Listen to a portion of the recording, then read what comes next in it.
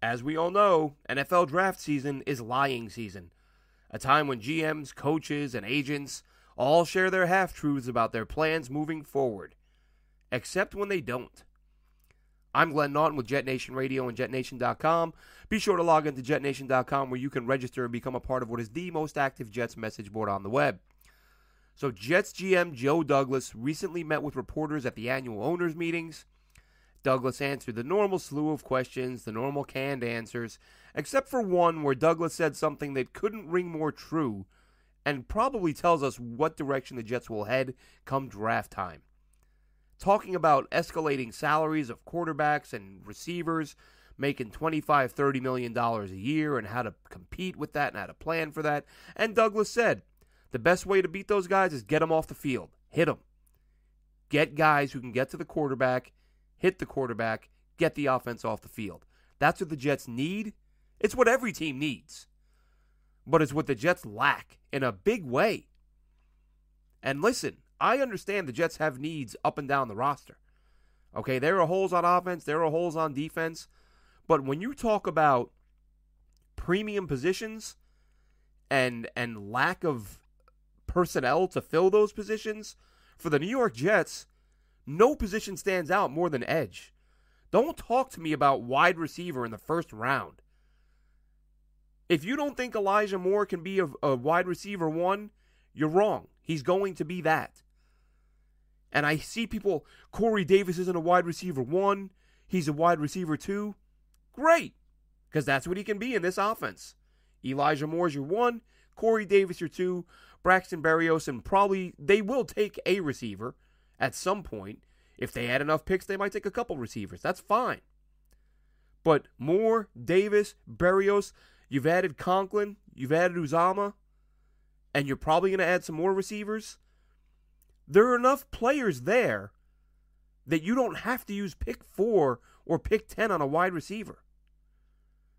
You've signed DJ Reed, you've got Bryce Hall. Corner, you can upgrade, but there's not a complete absence of talent. You've signed Whitehead to play safety. You have some guys who played all right down the stretch last year. I get it. Ashton Davis seemed to improve a little bit, but again here, even if you didn't have Whitehead, from a positional value standpoint, edge wins again. So even if you didn't have Whitehead, which you do, if you look up in that O-line, the O-line is, your starting five is set. Yes, there are questions about Mekhi Becton. Maybe this year, the right guard doesn't get tossed into the back of him, and he stays on the field. And Joe Douglas said, we are planning on having Mekhi Becton as our starter, which I get he's going to say that about anybody, but why wouldn't you believe that? He's the 11th overall pick 2 years ago, who has, as we've discussed before, his highlight reel looks like that of a Hall of Famer. The problem is that it's not long enough because of the injuries. But the thought of taking Ikem Ekwonu at 4, I don't see that happening. And I loved Ekwonu. He was the guy I wanted when it was sort of, when the O-line, before they went out and signed Tomlinson. Because you could have plugged Ekwonu in there at guard to groom him for a year and then let Fant walk and go from there. But as it stands right now, Mekhi Becton's working out. You're probably seeing the videos. He's getting himself in shape. If Becton comes in shape, and Fant is Fant again, and you've got Tomlinson, you've got AVT, you've got McGovern, you're going to tell me Joe Douglas is going to draft a guy where there's a 40 or 50 or 60, maybe better, maybe 70% chance he doesn't play? This team needs results now. They have to start winning some games.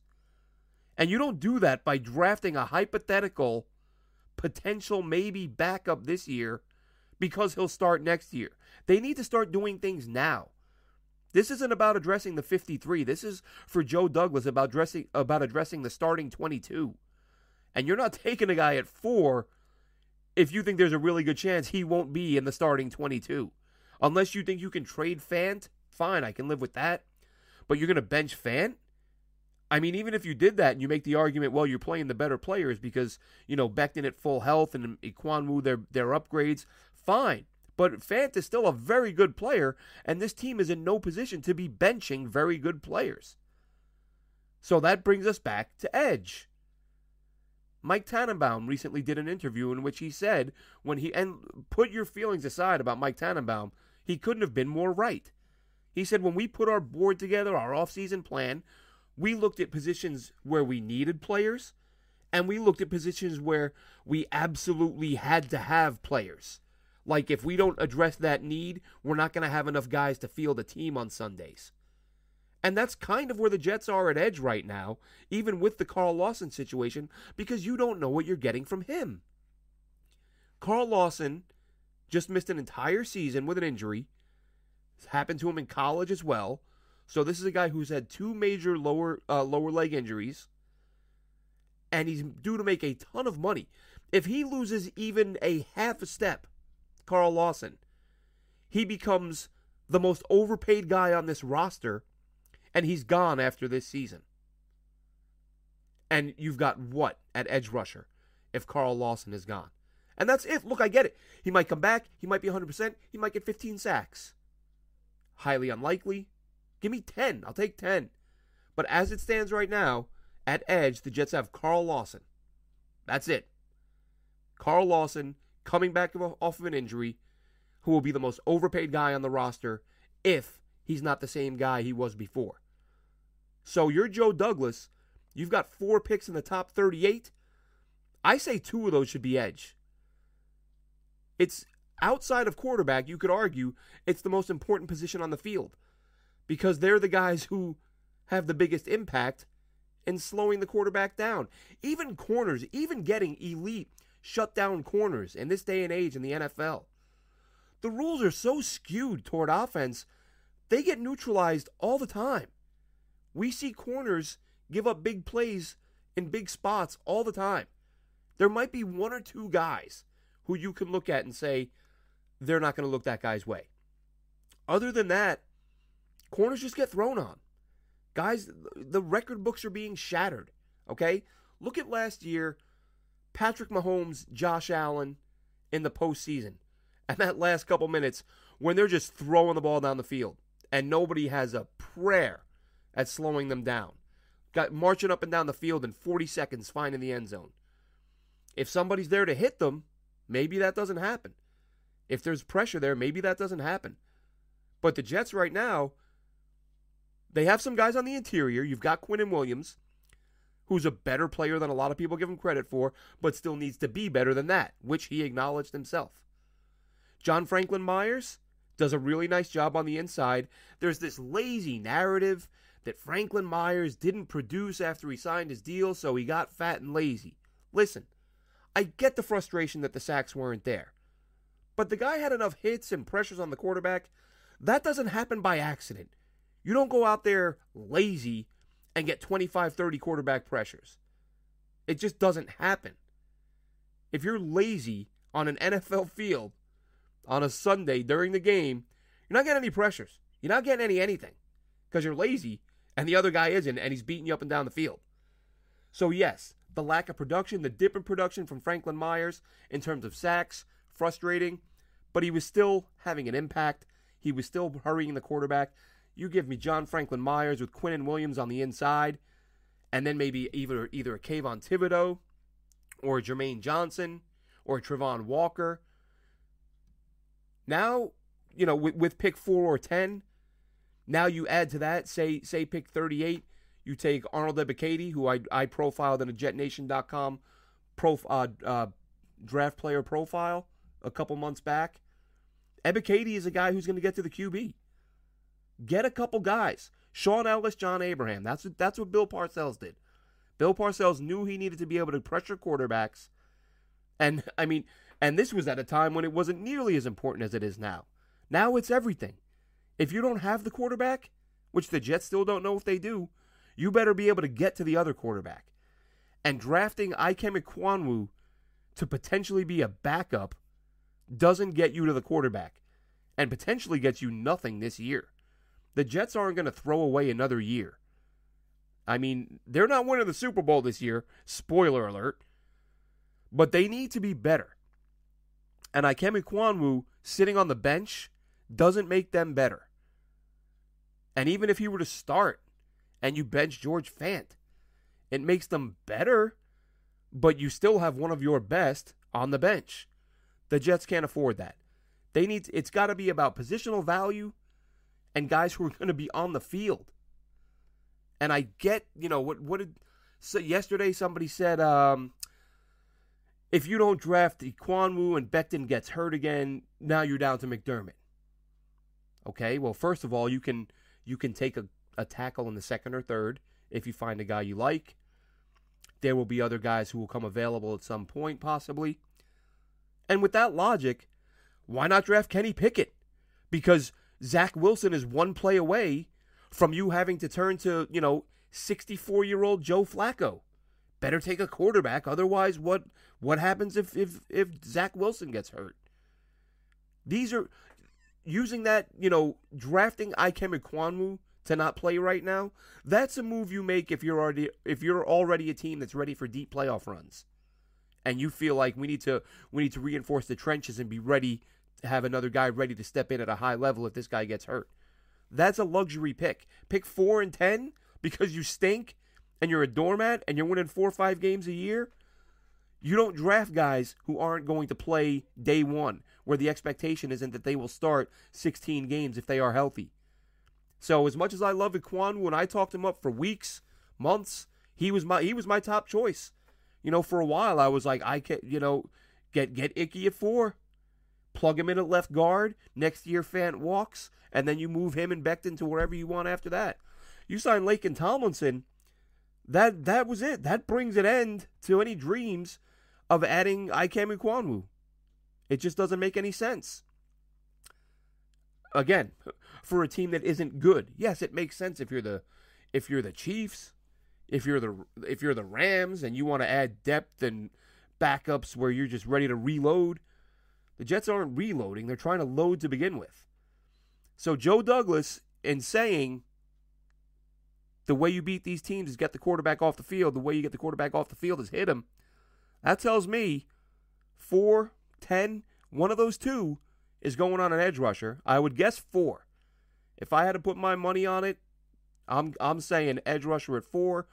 Whether it's Kayvon, where there's some heat now, you got Daniel Jeremiah saying there's some questions about his effort, which Jeremiah has been saying for weeks now. Daniel Jeremiah also said he spoke to a coach who coached against Thibodeau and told him, we didn't game plan for the guy. We just told our lineman, get your hands on him, and he gives up. That's for the evaluators to decide if they see the same thing there. But whether it's Thibodeau, whether it's Walker, whether it's Jermaine Johnson, whoever it is, 4, to me, is a trade down or an edge. And not a crazy trade down. I'm not saying move down to, 25. I think you try to trade down and stay in the top half of the first round. But keep an eye on the Saints. Right? The Saints just made a deal to move up a little bit. They need a quarterback. Maybe they want a quarterback. And what can really help the Jets here, and it's a little bit ironic, Sam Darnold's terrible play last year could end up benefiting the Jets again. Not only did it give them put them in good draft position, but teams are now looking at the Carolina Panthers as a threat. Like, they might take a quarterback. So if you're picking it's 15, 16, 17, and you need a QB, and you're looking up and thinking, man, we got to get ahead of Carolina. We got to call the Giants, and we got to call the Jets, sitting at 4. So the Sam Darnold trade may not be done paying dividends in terms of teams wanting to now jump the Panthers, because the Panthers, after giving up all that capital, still need a quarterback. Something worth keeping an eye on. So, edge at 4, absolutely. Trade down, possibly. Like I said, maybe you get Karlaftis in the middle of the round and another guy later, whatever it may be. But I don't think you can go into the season with just Carl Lawson being the question mark he is and one rookie edge rusher. I just don't see it. As I said with the receivers, it is a need.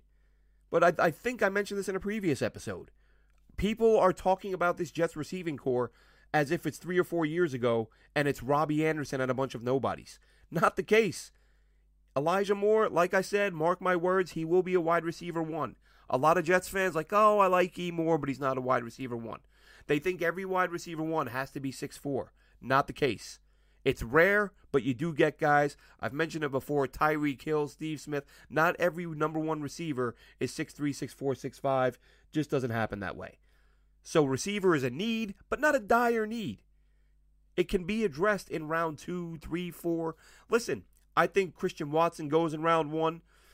George Pickens, questionable. The health history, but man, can that guy play. The more I watch of him, the more he becomes one of my favorite receivers in this class. Wan'Dale Robinson, give me Jahan Dotson. I've been banging that drum since last year. Dotson's my favorite guy in this class, best hands in the class, quick, fast, crisp routes, and catches everything. You make him your third receiver with Moore and Davis, listen, he's ready to go. In terms of, would I say draft Jahan Dotson to be, in the first round to be your wide receiver 1? No. But can he line up as your third or fourth option as a rookie and make some plays and be a safety blanket with those hands for Zach Wilson? Underneath, over the top, absolutely. He can beat you deep. He can beat you underneath. Quick in and out of his cuts. Ran a 4.47. He's got so many tools to be a good player. If you took Dotson at 35 or 38, I would be ecstatic with that. And then in the later rounds, maybe you draft Bo Melton. Well, you probably don't draft both those guys. Wan'Dale Robinson's a guy I love. Alec Pierce. I see him mocked in the third round. The guy's an athletic freak. He's the big guy, 6'3". Maybe if things don't work out with Corey Davis, Pierce becomes the guy who takes that job. But if you had Alec Pierce and Jahan Dotson in the second and third round and a couple of edge rushers early, I don't see how you could argue that. You're then giving Zach Wilson a ton of weapons. And you're giving Robert Saleh some guys. Listen, we all know it. It doesn't need to be said. But adding multiple quality pass rushers is going to make the secondary that much better. And then you get a corner. You take a corner in the middle rounds, fine. But with the guys you have, you're not going to get high-level starters at every position in just a couple of years. Which brings me to my next topic, Joe Douglas. I still see people saying that, that Joe Douglas has had this much time to do this many things and the team has to be better. They are. Look at the roster he inherited and compare it to what's in place now, and I don't think you can find a spot where they're not significantly better. Has that translated to wins on the field? No. Maybe expecting to go from an NFL roster that's barely got a few NFL players on it, maybe expecting them to turn that around in a couple seasons is asking a little too much. I think it's about this year and moving forward. And if we see another strong draft class like we did last year, I don't want to hear a word about how Joe Douglas isn't doing a good job as a Jets GM. He's not been perfect. I know we've talked about that many times over. But I think that the Joe Douglas hate or the notion that this team must be a playoff, why aren't there playoff mandates? How many owners have playoff mandates? And I'm being serious. I can't remember the last time an NFL owner came out before a season and said the head coach is fired if this team doesn't make the playoffs. I don't think it's a thing, and I often see fans demand it. Why don't the Jets have playoff mandates? Because nobody has playoff mandates, and there is context involved. As I discussed in a previous video, the whole next man up mantra, which, unless you're in the locker room or the huddle, is beyond moronic. It's just dumb. If you construct a roster that, on paper, everyone in the building agrees is much better than it was a year or two before, and then a couple guys get suspended and 4 or 5 key players get hurt. I'm talking like key guys, quarterbacks, starting left tackles, your best receivers. Nobody in their right mind maintains the same expectations. Nobody. And like I said, the short version of it that I gave last time. If you were placing a bet on a team that you loved and you thought this is the surest bet I've ever seen in my life, and on the way to the casino, you find out that the quarterback, the running back, a couple of the receivers, the tight end, the left tackle, they all got, they're all on the shelf with COVID, or they all got hurt. Are you still making that bet? Are you, next man up, just next man up? No. the logical part of you is going to say, I've got to adjust my expectations because this isn't the same team it was when I left my hotel to make that bet this morning. And that's basically the way any ownership should be looking at a season. So to say this team needs to win X amount of games or the GM is fired. Well, okay, and then 4 of your 5 top players are out for the season, and you only improve marginally from the last year, and then you're going to fire the GM for that? And especially as we've talked about, the Mekhi Becton thing. When you have a guy with no injury history, I don't know how you get mad at a GM that a guy gets hurt. It's NFL football. Guys get hurt. You can't. It's hard enough to predict and project what these guys will be when they get to the next level. Now you want us to you want us to get mad at a general manager? You know, us as in fans and observers and whoever. You want them to get mad because a GM picked a guy who was never hurt, who then got hurt? Let's maintain some level of sanity here. Which, again, today's world, not the easiest thing, right? But listen, as it stands, Jets are at 4, 10, 35, 38. Those are the key picks for this team. I say, at the very least, they need to take a serious look at 2 edge rushers. If not, look, they had Perion Winfrey in for a visit today, Oklahoma defensive tackle, who's probably going to be a monster. If you add him, he's a guy who can play on the inside and pressure the quarterback. Fine, if that's what you want to do, go for it. You know, Sheldon Rankins is only here for another year, and he was a disappointment last year. As I've said before, he's a guy, I don't understand how he looks like an all-world player for a couple of snaps and then does very little, you know, for many more snaps.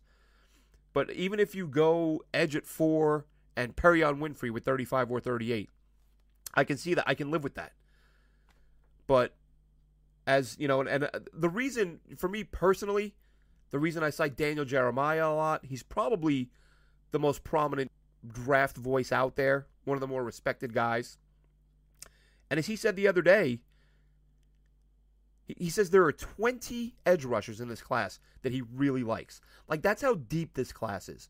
I've said a few times, I love the depth at tight end, I love the depth at linebacker, and I love the depth at edge. These are all spots. And receiver's going to be deep for the rest of the time. Everyone's playing receiver out of high school, out of college, especially now that they're making QB1 money. Receivers, you're only going to have that pipeline get stocked even more with young guys who you want to make the catches, you want to make the highlight reels, you want to make the money. Receiver is going to be stocked consistently. So that's where we are right now. The Jets, 4 in the top 38. Expect at least 1 edge early. Should take another one later. Yes, they should address receiver at some point. I believe they will. They should address running back at some point. We'll cover that another time. Tight end, all the depth there. Maybe you take a guy developmental behind the 2 guys you just signed. There's a lot of options. That's what's going to make this year so much fun. I don't know about you guys. I'm pumped and ready for this draft. I want it here now. But as I said at the top, Joe Douglas told you, if you want to get off the field, you want your defense to get off the field against these $20 and $30 million offensive players, hit the quarterback. The way you're going to do that, draft a couple of guys, 1 early, 1 later, and get to the quarterback. Fix what was the worst defense in team history last year. I'm Glenn Naughton for Jet Nation Radio. Be sure to log in, as I said, to jetnation.com, and be sure to listen to Jet Nation Radio with Alex Varallo and Dylan Terraman. They do the night show, I do the morning one. That'll do it for now. Have a great one, Jets fans, and the draft is almost here. Step into the world of power, loyalty, and luck. I'm gonna make him an offer he can't refuse. With family, cannolis, and spins mean everything. Now, you wanna get mixed up in the family business. Introducing The Godfather at ChumbaCasino.com. Test your luck in the shadowy world of The Godfather slot. Someday, I will call upon you to do a service for me. Play The Godfather, now at ChumbaCasino.com. Welcome to the family. VGW Group. No purchase necessary. Void where prohibited by law. See terms and conditions. 18+.